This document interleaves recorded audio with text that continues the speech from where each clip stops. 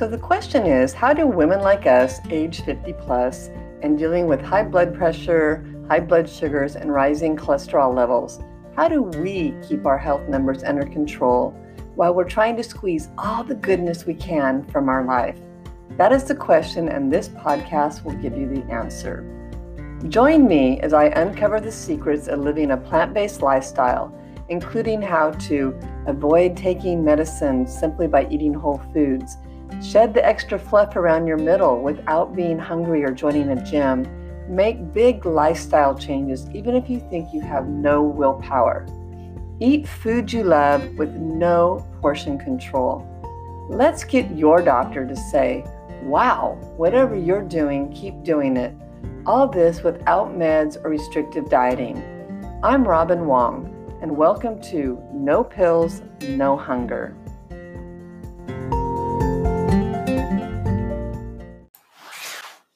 Hi, everyone. Welcome back. Welcome to No Pills, No Hunger. This is Robin Wong. This is episode number 63, and we're going to talk about emotional eating. I had an interview this week with Ginger Vieira. She's an author, actually a very prolific author in the diabetes space, and you can find many of her articles at Beyond Type 1 and Beyond Type 2, and she has several books.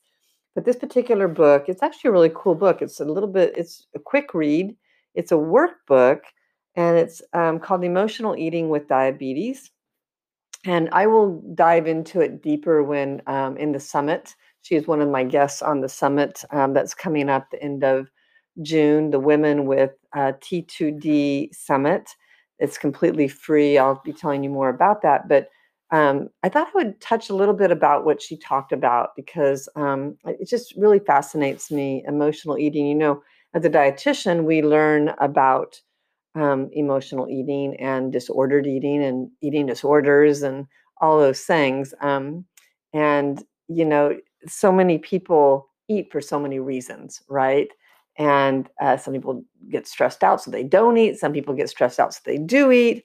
And then when you add diabetes on top of it and having to really restrict what you eat, or many people will restrict what they eat or be careful about certain foods and try to, you know, all these rules around foods, that emotional eating can look very different. And so that's a little bit what we talked about in for the summit interview. But some of the things I thought it would be really interesting to share with you, kind of at a high level, what we talked about, because you know, like I said, we go into it deeper, and you can also go into it deeper in her book. And there's a lot of books about emotional eating, but you know, really, it comes some basic ideas around it is emotional eating can really look different in people's lives. Okay, so you know, it may be obvious when you're upset, or you know, that you reach for a carton of ice cream. That's kind of, you know, the go-to. You're sobbing, and that's the example Ginger uses in her book. And I thought it was very, you know, we've all seen it kind of on TV. Or it may be that you sit on the couch at the end of the day in front of the TV with a bag of chips, and you're just decompressing and unwinding after a long day of work. But you know, you're not really mindful about what you're eating, and you know, it's just kind of your go-to, and it's a way of soothing. So that's what when you think of emotional eating, you're turning to food as kind of a soothing component. So in Ginger's book, she outlines situations in your life and your emotions that may lead to overeating. And so I thought I would just share a few of those that I thought was kind of interesting. Of course, there's more. I just pulled out a few, and like I said, you can hear more about it on the summit when it comes out. But one I thought was interesting was the anger around having diabetes and how that might impact emotional eating. Because think about it, it's a disease you don't want, right? It's a disease that doesn't go away. And it's a disease that's 24/7. Every meal, it's a consideration. And that's whether you have type 1 or type 2. And so anger can arise from that. And so how you handle the burden of diabetes and the challenges and the emotions that come with it are really up to you. And so you need to ask yourself, are you overeating foods or foods that aren't good for you, and your diabetes because you're angry, right? And so you're just fed up and you're just tired of, monitoring what you're doing. So darn it, you're going to eat what you want. And so it's really kind of assessing the emotions around that. So there's no judgment about it. I'm just pointing it out. I want you to think about it so you can understand, maybe some of your food choices, really.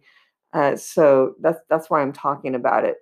Because sometimes what happens with emotional eating is you are in the moment and in the heat of the emotion, and so you eat the food or you eat more than you want. It's the overeating part of the component of it, or the binging on it, and then you feel really bad. It's the shame and guilt that come after that, and kind of the negative feelings that come with this overeating or binging or eating the foods that aren't good for you. So to avoid that, it helps to take a few steps back and look at why you're doing it. Could you have chosen something else? Could you have eaten less?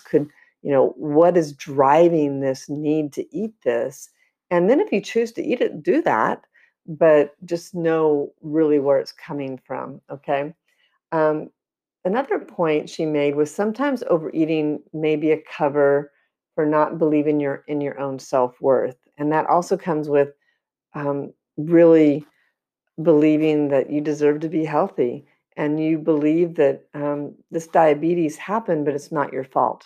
Okay. So sometimes, I think I hear clients tell me that, they're mad at themselves for letting this happen. They're mad at themselves for eating their way into this disease. And they really, there's a lot of shame and guilt that go along with that. And sometimes that turns into a little bit of self-sabotage, and you eat foods that aren't good for us because you haven't really come to realize your self-worth and understand that it's not your fault, and understand that,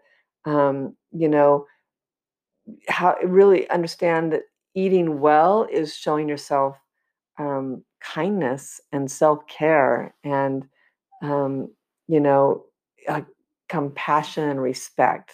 So it's almost this respect for your body and for your health that kind of comes from how you value yourself, and how much, kindness you show yourself about having diabetes. All right. So, and sometimes it takes a lot of work to just realize that, I have this. It's less than perfect, but I'm going to do the best I can. And it's really, there's so many components that go into diabetes. Okay, someone could be eating the same exact way we're eating, and not get diabetes. Okay, it's just they could be eating the same diet. It's just this predisposition that might be triggered by some of the foods we eat, in our culture. So just know that, there's really nothing you did. And can you make a difference and manage it well and live well? Yeah, that's all up to you. And that comes with really believing that you're worth it, and your self-worth is, and part of that is that, your health is worth the effort. And, you can put yourself first. Invest the time, invest the money, to get help if you need to learn how to do it. That's what a coach will do. They'll coach you through those hard points. They'll help you get to that point of understanding that, yeah, I'm worth this, and I can be kind to myself, and I don't have to overeat or eat these foods, because, I'm going to show my body kindness, and I'm going to respect it and feed it well. Okay. Food food and eating can also be a distraction. And that was a little bit like I talked about at the beginning of this, podcast, is, that distraction of you come home, you sit on the couch, you eat, and you're kind of vegging out, so to speak, or you're zoning out, scrolling through Facebook or social media, and munching while you do it. And you hear a lot about mindfulness, and that's kind of what they mean by that, is being mindful and present with, all these things: why you're eating, what you're eating, when you're eating, and being tuned in. And so, when you're eating as a distraction, we often will overeat. And you also will choose foods that maybe aren't ideal for your health because they're the easy ones that, and they're comforting, and they have really intense flavors, or they're sweet, or they're salty, or they're crunchy, all those things that distract you from whatever it is you're feeling.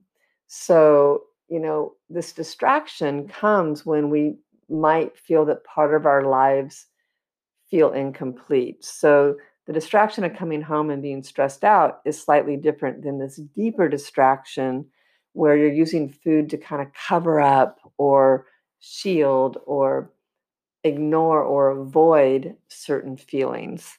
And so, things like friendship or love or your career or just pure happiness, um, you know, often food might you might use food to replace these things in our lives. So sometimes eating comfort foods can distract you from how we feel or how you're feeling, and when we aren't satisfied in these areas. So, taking a deeper look, is really important, especially if you feel bad after you do it, okay? Or you do it all the time, and it's stopping you from really living the life you want to live, okay? And especially if you have diabetes and you are choosing foods that aren't healthful for your diabetes, then that's comes into that self-sabotage too, right? So, you know, uh, how to recognize emotional eating. Let's go there really quick. That might help with that last point. It's really starts with a non-judgmental, compassionate curiosity and just watching. And who are you watching? You're watching yourself. Okay, you're watching what you're eating. You're watching how you're eating. You're actually watching why you're eating. All those things. And I really want to stress it's non-judgmental and it's compassionate because, spend some time, and Ginger and I talked about this in the interview, of just kind of be a super sleuth, be a detective a little bit. And, when you go to these, because these habits become habits, right? These patterns become habits. And so it's kind of your go-to. And so if it's a habit you want to change, or you feel it's self-destructive, or you truly are binging or overeating, really being aware and then looking at what's going on. So let's say you eat a whole bag of cookies, and then you feel bad about it. But if you stop with the feeling bad and go, well, let's be more curious about this. It is what it is. It happened. It's one thing. Um, but maybe if you were more curious and less judgmental, or unkind to yourself, we're so hard on ourselves. You could actually walk it back and say, well, let me really think about this. What was going on?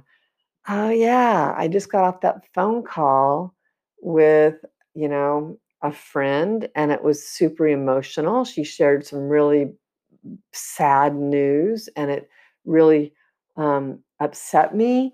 And then I just started. I didn't really know what to do with that emotion. I felt really sad, or maybe it's you're mad, or maybe it's you're lonely, or whatever it is, and you reach for the food, and you to because the feeling might be so intense, you're trying to feel better, okay? But yet it turns out when you overeat it, you feel worse. And so now you're only sad and you're mad at yourself because you overate. So it's walking it back and going, okay, maybe I just have to feel the sadness. What else can I do to not feel so sad? Can I call somebody else and share the news, or can I journal about it? Can I take my dog for a walk and love on my dog? And what is it? It's different for everybody. And it's really determining what it is for you to help you deal with that emotion.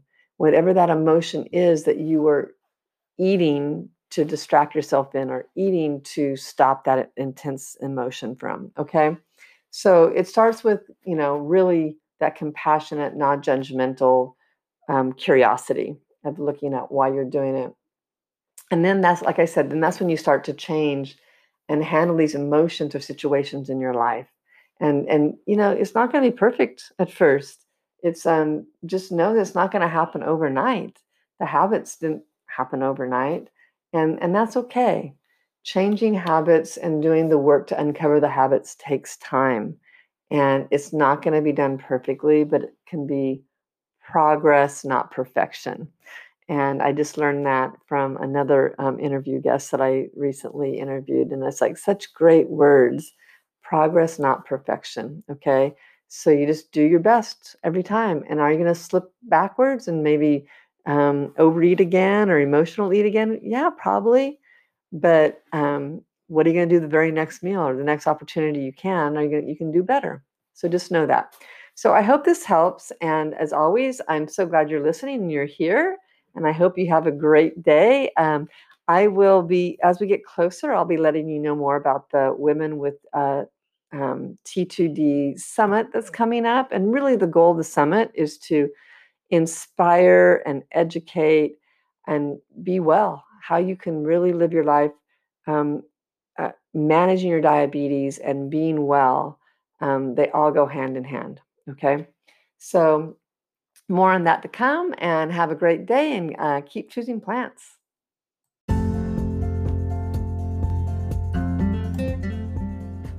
Thank you for tuning in today. I know there's about 1,000,000 ways you can spend your time, and I really do appreciate that you spent some time with me. Thank you.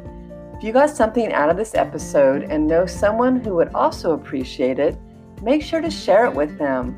We are all trying to get healthier in order to live well, and you can show them you care about their health by sharing these messages. Want to start improving your health today?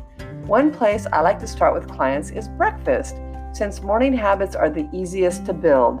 That's why I created a guide called 3 Breakfasts to Lower Blood Sugars, which includes easy, delicious recipes for my favorite meals to start the day.